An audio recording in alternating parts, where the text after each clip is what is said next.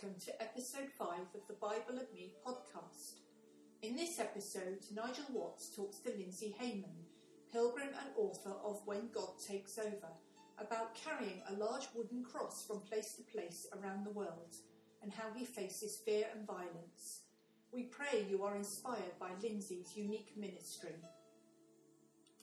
The views expressed in this podcast are those of the individual speaking and may not represent the views of Precept Ministries UK.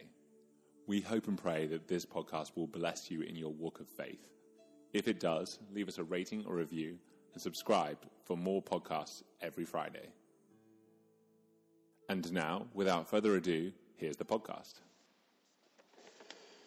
I would like to welcome Lindsay Hamon to the programme today. Being a pilgrim, following Jesus, is an essential part of the life of a Christian. And Lindsay is continuing this tradition of being a pilgrim in a very special way. I first met Lindsay about 3 years ago at the Creation Fest Christian Conference in Cornwall and immediately detected something very special about this guy.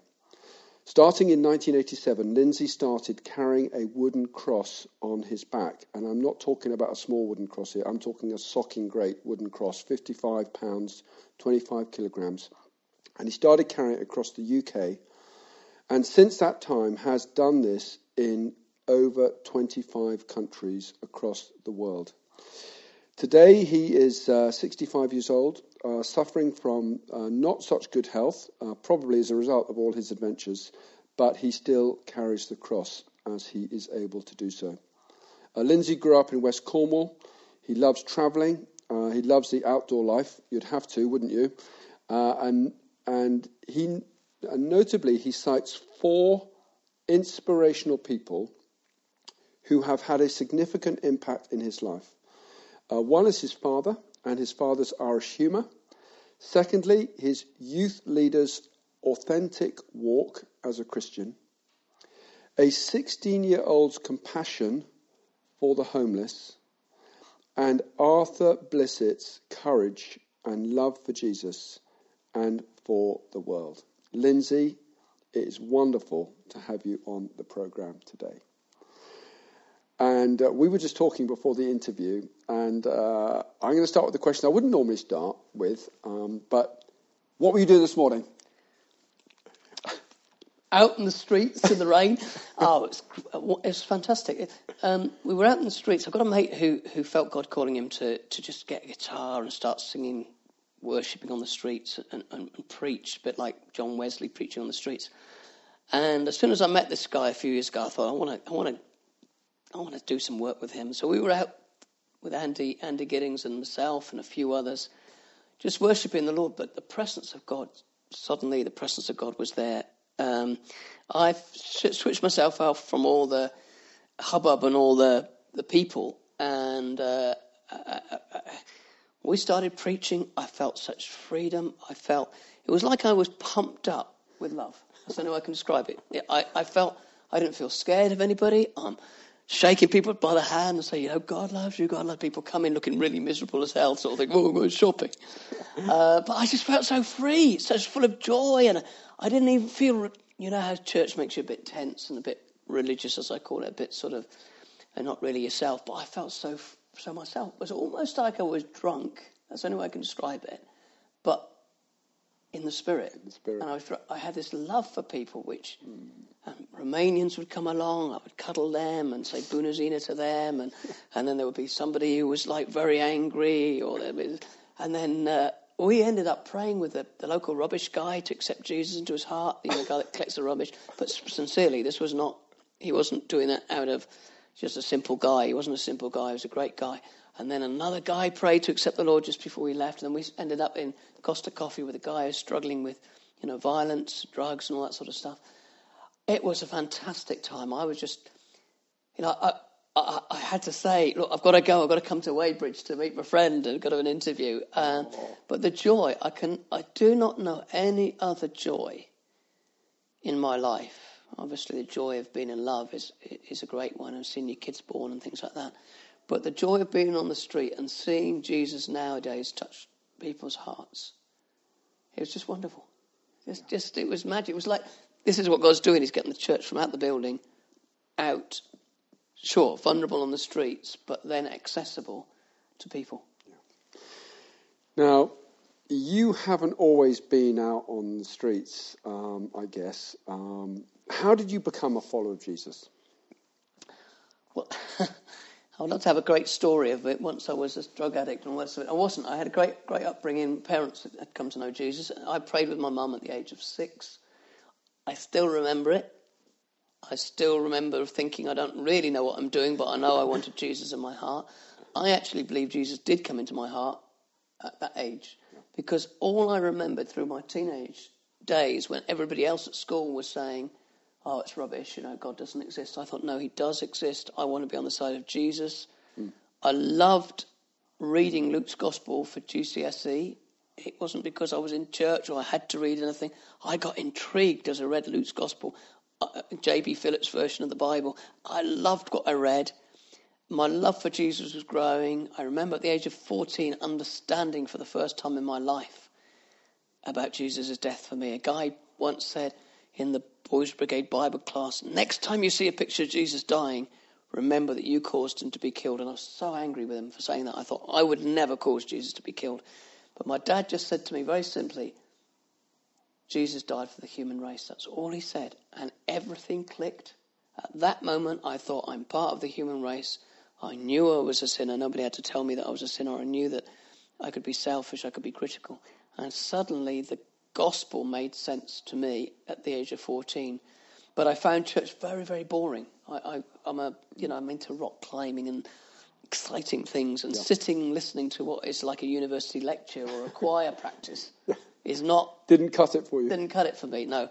So there was a hunger, and I always was the Bolshevik guy questioning at the youth group. I was the one that was saying, how do you know it's real? How do you know it's not mind over matter? And always a pain in the neck for the youth leader, probably. But at the age of 18, when I left home, and I thought, now I can do all the naughties. Now I can have sex with a girl. Now I can get drunk. Now I can be one of the lads. Because out of the influence of my parents or the church. Yes. But I had a hunger in me. And I'd go to parties and feel it's so empty. Nobody told me to feel the emptiness, but I would feel this incredible sense of how plastic it all was. People pretending to be happy, being happy because they were drunk, but you could see it wasn't real. And I remember walking home one night saying that, God, there must be more than this. There must be something greater. I hadn't experienced it. I believed all the right things. I'd got Jesus in my heart. And then I went to a Pentecostal church, something like the Muppet Show. It just made me laugh, all the vibrancy of it. But the pastor had a word of knowledge. He said, there's a young man here who's a Christian already, but he's searching for God. And that was I wouldn't say it was my conversion moment, but that's when the knife hit my heart, if you like. And my heart started beating, and I was right at the point where I had to put my hand up. And there was a usual battle. But I put my hand up.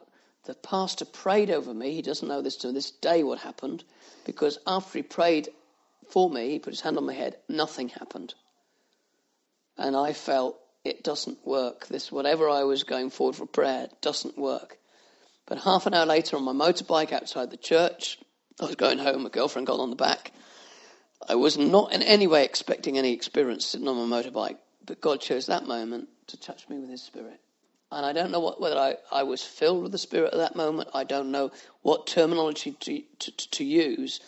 It's just that God touched me at that moment. I felt God's presence. I felt this tremendous sense of inner peace. The presence as if Jesus was standing next to my motorbike. I had met Jesus that moment. And then I knew it was not mind over matter. It was not just what my parents had taught me, what I'd been brought up, indoctrinated to believe. I had met the living Jesus. That was 45 years ago, I guess. And I keep meeting Jesus in that sort of way. I keep falling in love with God. My faith is constantly one of saying, God, are you really there? And then the power of God will touch me, and I just know that he's really there.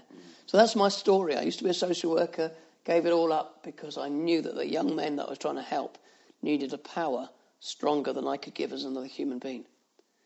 And obviously the name Jesus means saviour, rescuer. And I used to broke the rules quite often and talked to them about Jesus.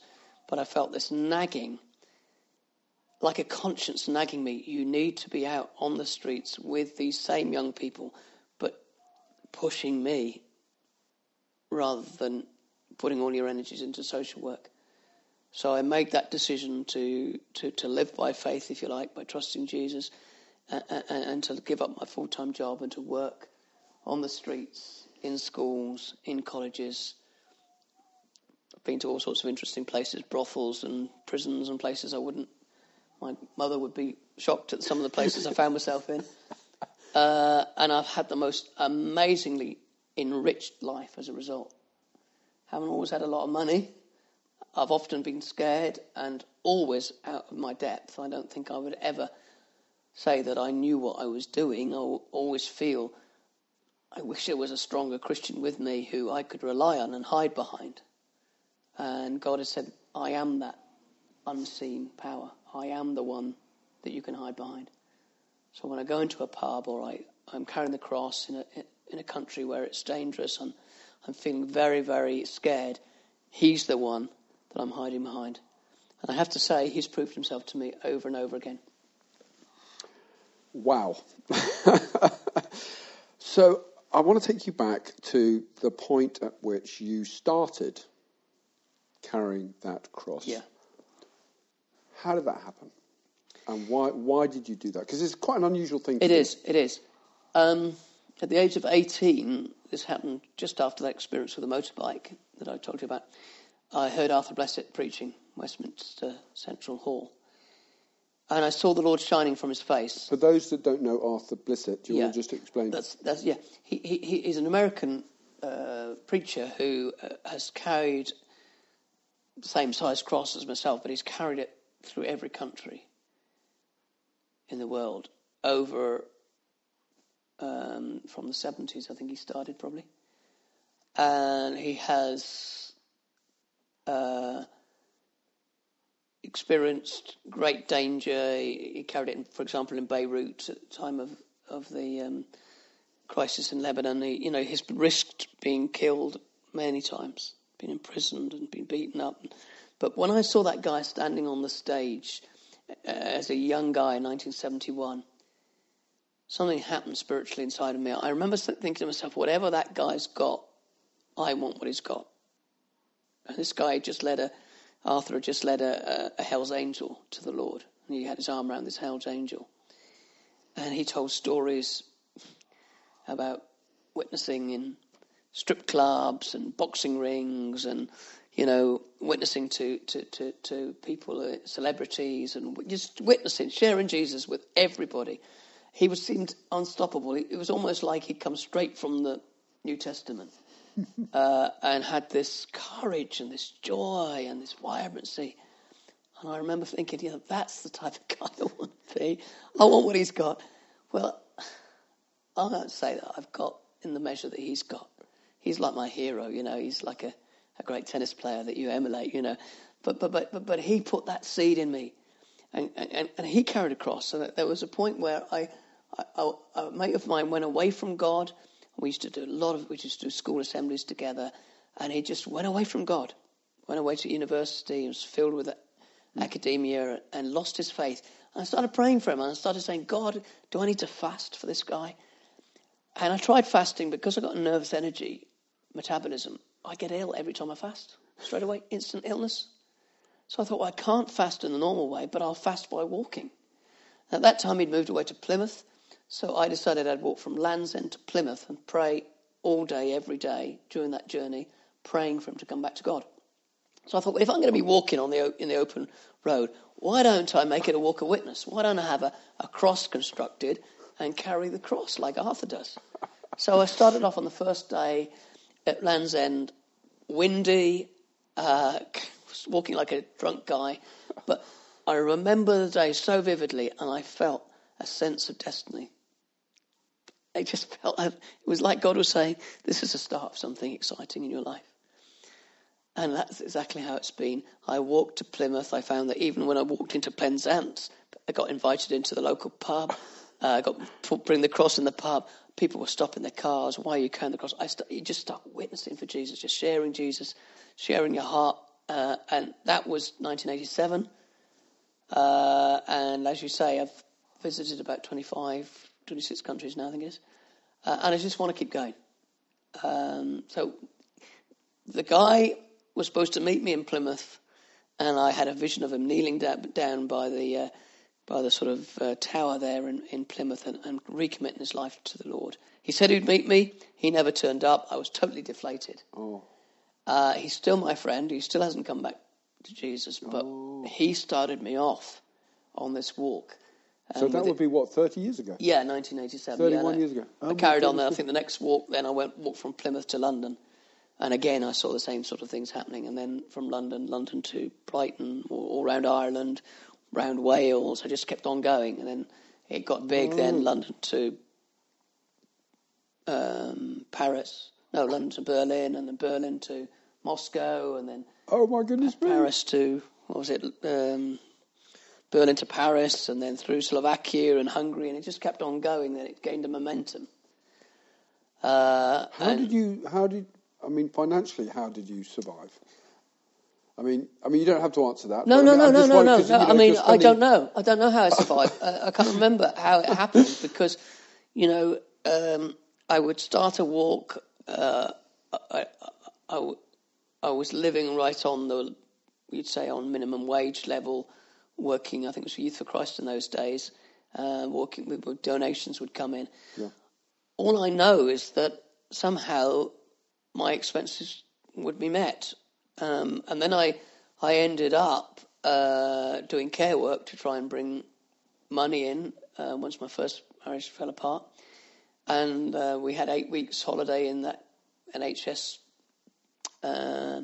care work. I use every week to go somewhere else. And use my money. People say, how do you afford it? Well, I just used to have a pretty poor car and live off baked beans. But, the Lord always provided in incredible ways that God would provide. A cheque would come through just as I'm about to, sort of go off and catch the plane. So many wonderful stories of God turning up, sometimes at the last minute. But God has always provided. Clearly wanting you to go to these places. Isn't that incredible? Yeah. Yeah. Have you been to dangerous places? Yes. Have you purposely gone to places where you know that as a Christian sharing the gospel as a nation that would not be necessarily well received? Have you purposely gone to such countries? Yes, not purposely. For example, I went to just the first time it happened was Sri Lanka, which is not particularly dangerous, but I did building work after the tsunami, and then felt I should go back and carry the cross in Sri Lanka. But once I told the local Christians in Sri Lanka that I was going to carry the cross, they all said, "Oh, don't come here. They'll kill you. You'll get us all beaten up." And when that type of fear comes into your soul, you think, I can't go. But something just urged me on to go. George Verwell was very encouraging to me. George Verwell was head of OM, and I went to. How was he encouraging to you? Well, he said, you phone up my guy in Sri Lanka, and he'll encourage you to where to go, where it wouldn't be so dangerous. We actually did go to the place where it was supposed to be dangerous, which was the Kandy, which is the sort of Buddhist Mecca, if you like. We did experience potential violence, interestingly from Buddhist monks. But when I arrived in Sri Lanka, I was full of fear. And I remember waking up on that morning feeling absolutely petrified that I was so vulnerable. As I put that cross on my shoulder, a joy flooded my spirit, if you like. I walked down 100 yards down the road and I met a little old Indian man with pebble glasses. And he asked me what I was doing. I said, look, I'm praying for the Holy Spirit to be poured out in Sri Lanka. And his words were, you need to come to St. Peter's Church in Negombo. There are 500 people meeting every Wednesday to pray for the Holy Spirit to be poured out in Sri Lanka. Now, you see suddenly how God provides somebody to say you're right on track here. Unbelievable. Other places like Albania, for example,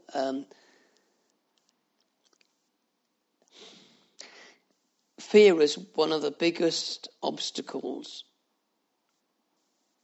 to reach out to somebody. Anywhere you want to reach out to somebody, on the bus, in a pub, anywhere, you constantly have this fear. What would the person think? What's going to happen to me if I try to share Jesus? It's very natural. Will I be rejected? Then you put the violence in. Will I be beaten up? And it paralyzes you, so you think, I can't do it. But when you go full of the love of Jesus, which you saw in Paul's life in the Bible, you saw this love. He was constrained by love. The Bible says he was compelled by love. Love makes you reach out. And all I found is as I walk in love and prayer, God has shown me that he can reach out to people and even protect you. In Bangladesh, there'd be big crowds of people. But in those crowds, we had a phenomenon where we saw people that I can only believe they were angels, supernaturally beautiful people in the crowd, egging me on as I preached the gospel. Now, I know what I saw. My mate saw it as well. It happened 3 or 4 times while we were in Bangladesh. It was like God was saying, I'm with you, Linz. You reach out to the people. I'm with you.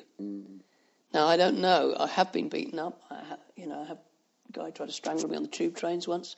I've had at Union Street in Plymouth, the guy attacked me. I remember Union Street going around in circles as I did a somersault down the street. For most part, God has protected me from violence. But sometimes I've been through violence, and it's worth it. It's worth reaching out and love, whatever the cost is. It has to be when Jesus said, unless you deny yourself and take up your cross, you cannot be my disciple. Yeah.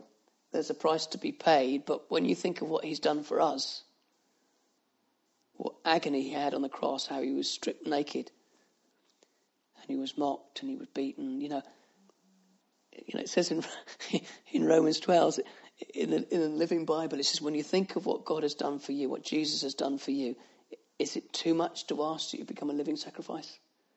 And I think that I can never pay Jesus back. It doesn't matter if I'm killed and tortured to death. It's still a thank you to Jesus. So that I still experience fear. I still, recently I feel God's guiding me to Papua New Guinea, where, there's violence. There is violence out with the tribes, and they still kill each other. But as this living testimony, just a few days ago, my girlfriend, Catherine, had a dream, and in this dream, she was in a country she didn't know, and she was a tribe. She heard the name of the tribe. She saw a woman called Julie in this dream, and after the dream, she got on the internet, looked up the name of the tribe that she'd heard in the dream, and it was a tribe in Papua New Guinea.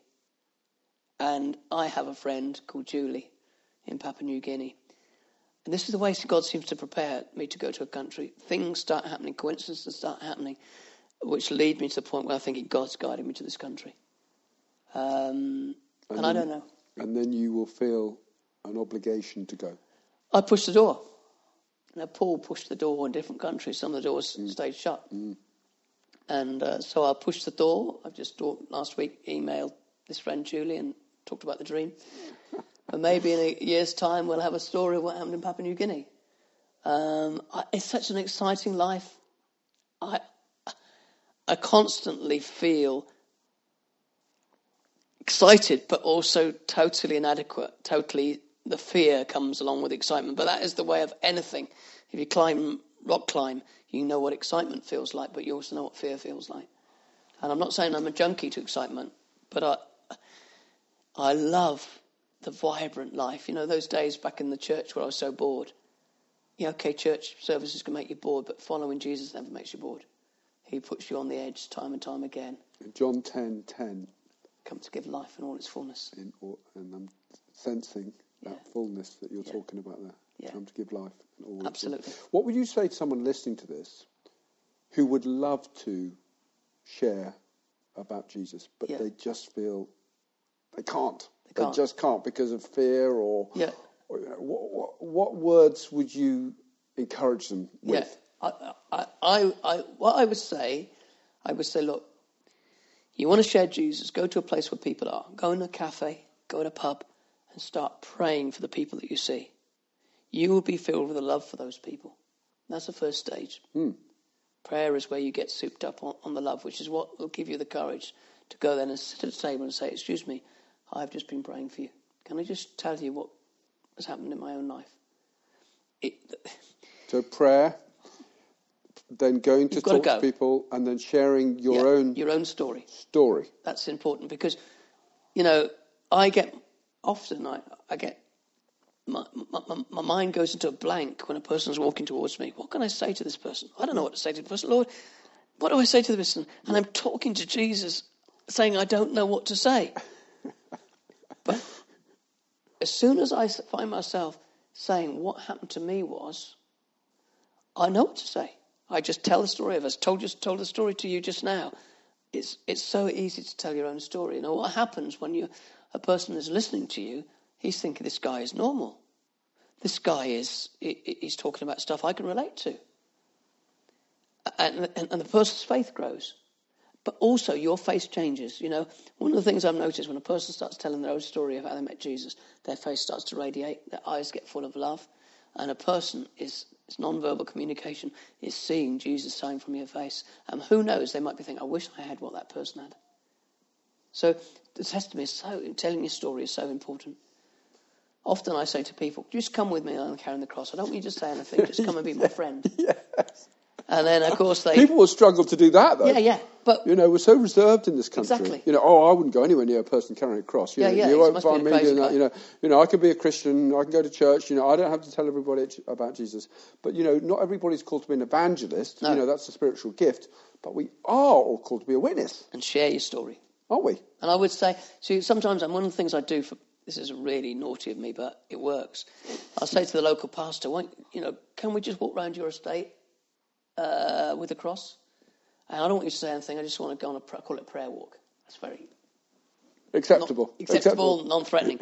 So we start on the prayer walk, and a woman comes along with a pram, and I say, hello, love. She said, what's going on here? I said, I'm just on a mission. I've got my friend here, he's a local pastor. Have you met your local pastor yet? And this is John. And John, just tell her why you became a pastor. Brilliant. And of course, then he's given his testimony. Brilliant. And he didn't realise he could do it until it happened. And of course, then we get back at the end of the prayer walk, and John is absolutely thrilled to bits because God's used him. Amazing. Now, you've written a book. I remember reading a story. You were in London in a pub and you were quite frightened. This big guy came up to you and you really didn't know what to say and how to say it. And, for those of you that want... and it's not a crash course, but it is an amazing book of different ways to share Jesus. You've got to get this book. So tell us the title of the book. And I guess people can get it. Can they get it on Amazon? Get it on Amazon. They you can. The title of the book is called When God Takes Over. Yes. I think God gave me that title because it's exactly what has happened in my life. God takes over, and I'm playing catch up, if you like. So When God Takes Over by Lindsay Hamon, Hamon, and it's Author House is the publisher. Author House, so you get it on Amazon. It costs a bit, but Author House gets most of the money. But I don't care. If it gets accessible to people, then I'm pleased. I had a lovely experience with somebody who read it, and they said to me, I read your book and I went to have my hair cut, and I thought, actually, I could talk to the hairdresser about Jesus. I was thrilled to bits. If it meant that it just stimulated her in having a go herself, then that's great. Yeah, that is absolutely fantastic. Now, you've had some hardships in your life.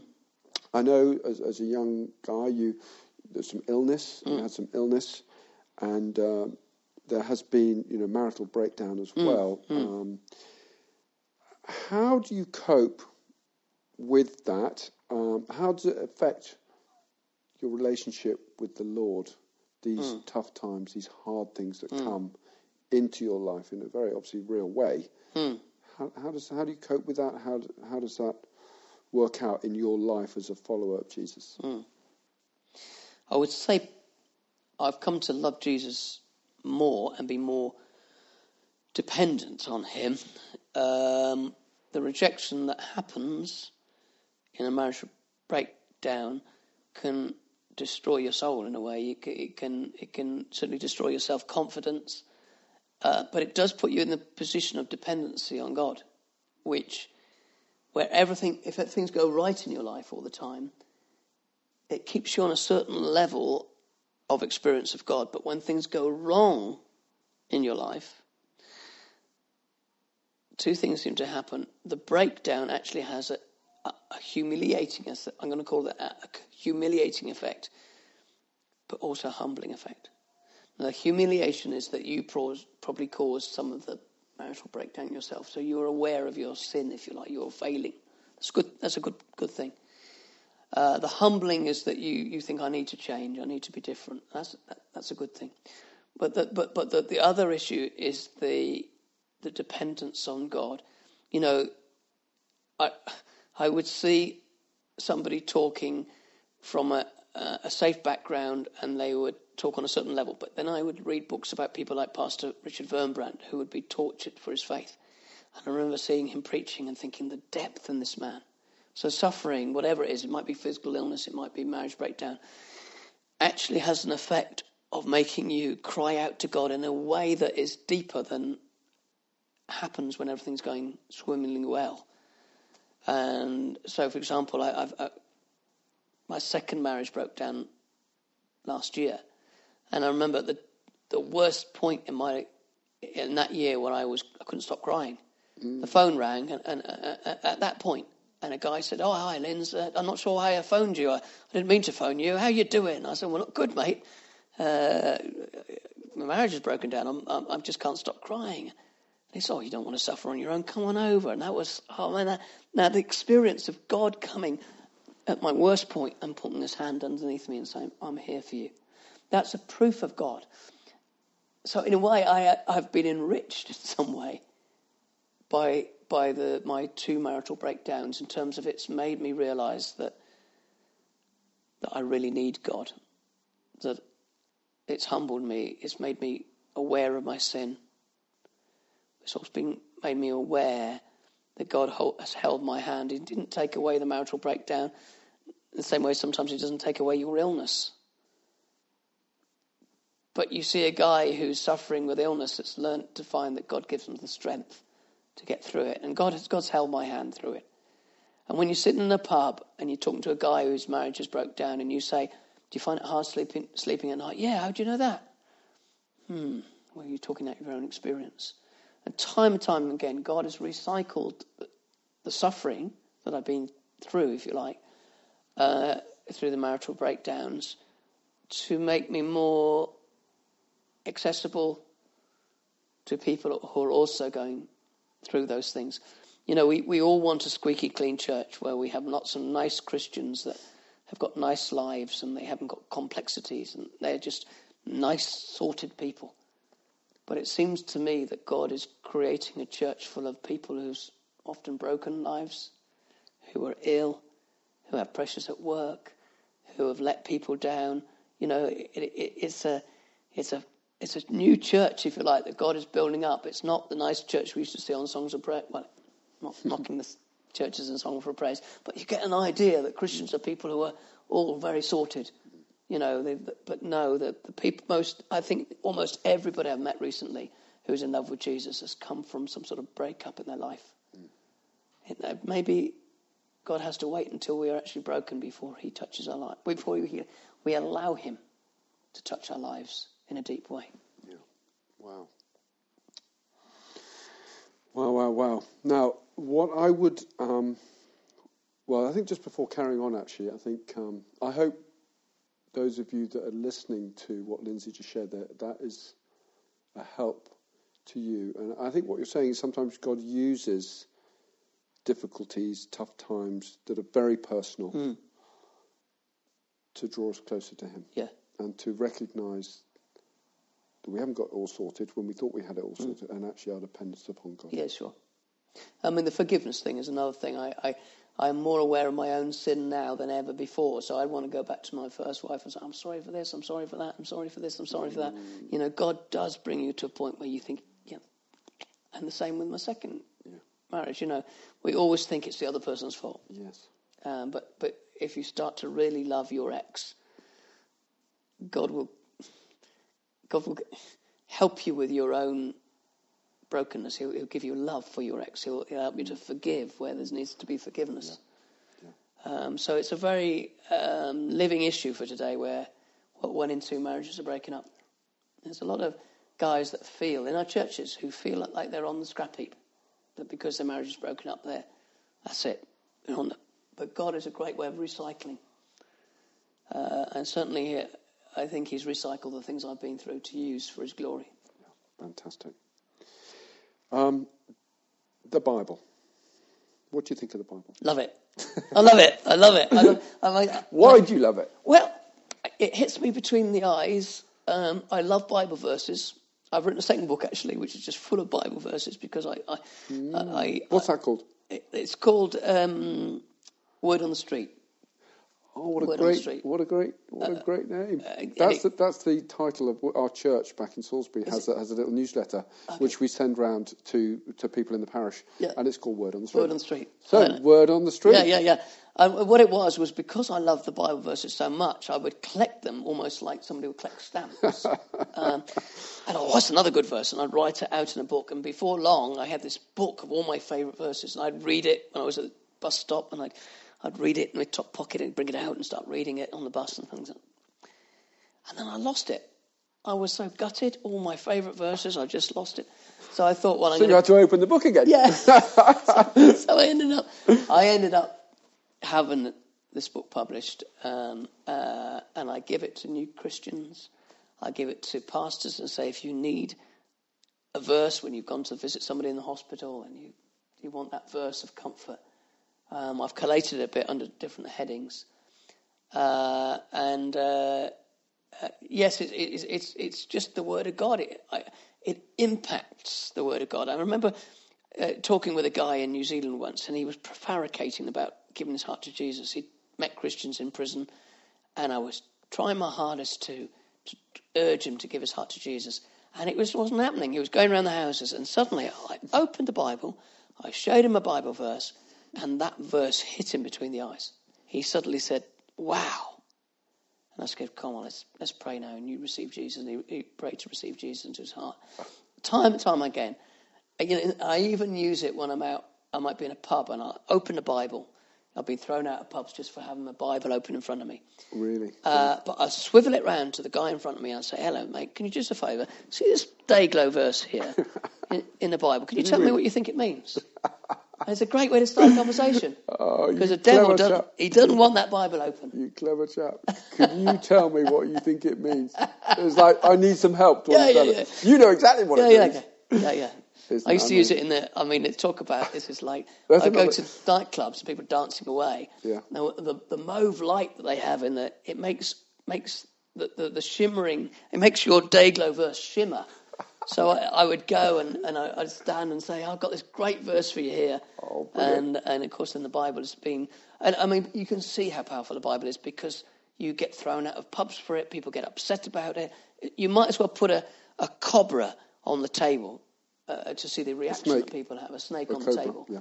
Cobra, yeah. Really? The effect that the Bible has. Just by... I remember being in a pub in London once, and the pub, and I just put the Bible on the bar, and the publican came along and said, "What's this?" I said, "It's a Bible." "No, it's a Bible." "Well, I don't have any Bibles in here." Out you get! And I was thrown out the pub just for having a Bible. It's funny enough, some people came out saying, "What they throw you out for?" I said, "They throw me out for this Bible. Do you want to have a look at that side of the Bible?" But you can see the power of the Bible. You can see that those verses somehow have an authority. And the devil wants that Bible closed. But, I used to hate carrying the Bible because I used to think I looked like some stuffy Jehovah. I'm not saying anything against Jehovah's Witnesses, but there was a sort of image of Mr. Holy with a big Bible. And I know that God wants me to have the Bible. He doesn't want me to have it hidden. He wants me to have it open. He wants me to show people Bible verses and be totally unashamed, in fact, totally proud of the Bible. Because there's been a feeling in Great Britain to marginalise the Bible. Let's push the Bible aside.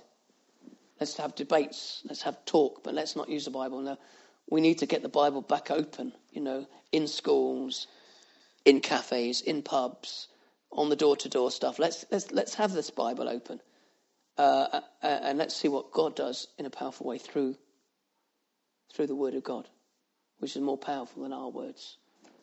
Amen. He agrees with me. Amen. Amen. I mean, tell you what, come and work for Precept Ministries. No, that is it. I mean, sometimes I don't think people recognise how powerful the Word of, we think, it's the Bible, it's word on a page. Yeah. But this is supernaturally powerful. Totally agree. Isn't it? What I do often when I pray the prayer with people, of course, people say, well, it's all right for you, Lindsay, leading people in a prayer to accept Jesus and to accept forgiveness and to repent and to, that's easy. That's like getting people to sign on the dotted line. Well, I always say that when people pray the prayer, that's just the first step. The second step is seeing them in McDonald's or Costa Coffee in a few days' time and opening the Bible with them in Costa Coffee. So let's start looking at some Bible verses together. What you see is as they read the Bible verse, the Holy Spirit seems to flow through the Bible and they start to get revelation of truth in a way that me talking to them couldn't give. So we have a Bible study with a couple of guys who are suffering from mental illness. Wow. What these guys come out with, I say, what do you think that verse means? And they come out with things directly from God. These are guys that you would think, I cannot believe that I've just heard what I've heard. And that's why Bible studies are so important. Bring back the Bible study. It doesn't have to be a stuffy thing. It can be a thing where people are allowing Jesus to reveal himself through what they read. Awesome. Do you have a favourite Bible book or character or verse? I mean, I have a favourite Bible verse, which you'd imagine I would have. You've probably got lots of them. You've written a book. I know. Your favourite Bible verses. Do you have a favourite Bible verse? Let me say, this is the one that I would always say was my all-time favourite, which is, having heard my background, that I don't like boring things, I like exciting things. Here we go. It's 2 Corinthians 5:17, and it says, therefore, if anyone is in Christ, Christ can be like the bus, if you like, or the aeroplane. If you're in Christ, you're in there. Therefore, if anyone is in Christ, he is a new creation. The old has passed away. Behold, the new has come. I've just been talking to a guy just an hour ago whose life was full of literal violence and rejection and drugs and police and prison and everything like that. To be able to say, look, the old has passed away. Behold, the new has come. This is really good news to a guy who feels there's no hope for him. So that's why I love this verse. It's the excitement of new life. I love spring. Everything's new. I'm alive again. I love the resurrection. It's powerful that Jesus is alive. He broke out of the tomb. He's alive now. And to be able to say to a guy who's had so much rejection in his life, you can become a brand new person inside. You see why it's my favourite verse. It's to do with exactly what Jesus, Saviour, rescuer of the world. He can give you a new start in life. And of course, you see that become a reality when people do accept Jesus. And so the word becomes flesh, if you like. You see it in reality. You really believe that, don't you? Yeah. In fact, I have to hang on to that because I have to be absolutely focused on what I believe when you're in a situation on the streets or in a pub or something like that. And, people pick up insincerity. It says the earnest prayer of a righteous man availeth much, is very powerful and effective. The earnestness, when you hear a guy speaking from his heart, you take notice of that guy. And if I'm talking to a whole load of service guys, you talk to some guys who might be in the Marines or squaddies. Yep. They are not going to get attracted to a pink and fluffy presentation. It's got to be absolutely earnest, sincere, driving truth for them to take it seriously. I have a particular heart for the police, for the Marines, for anybody who serves where they are in danger. I have tremendous respect for. And the only thing that will cut it with those sort of guys is something that really works. Yeah. This verse is talking about something that really works. You can be a brand new person inside. Lindsay, it has been a privilege to meet you, to hear just some of the amazing adventures that you have been on. I think, you will have to wait until you get to heaven to see the fruit of your work. And we know it's not by work, it's by faith. We know that. But God has called you to a very special and, in a sense, unique ministry, which you have been obedient to him to do. And you're still doing it. And you're an example to the rest of us. So thank you so much for being on the Bible and Me podcast today. Thank you. You have been listening to The Bible and Me podcast by Precept Ministries UK. If you enjoyed this episode, please click the subscribe button now and consider leaving us a rating or review. If you'd like to learn more about the ministry or make a donation, visit www.precept.org.uk or follow us on Facebook, Instagram and YouTube at Precept Min UK.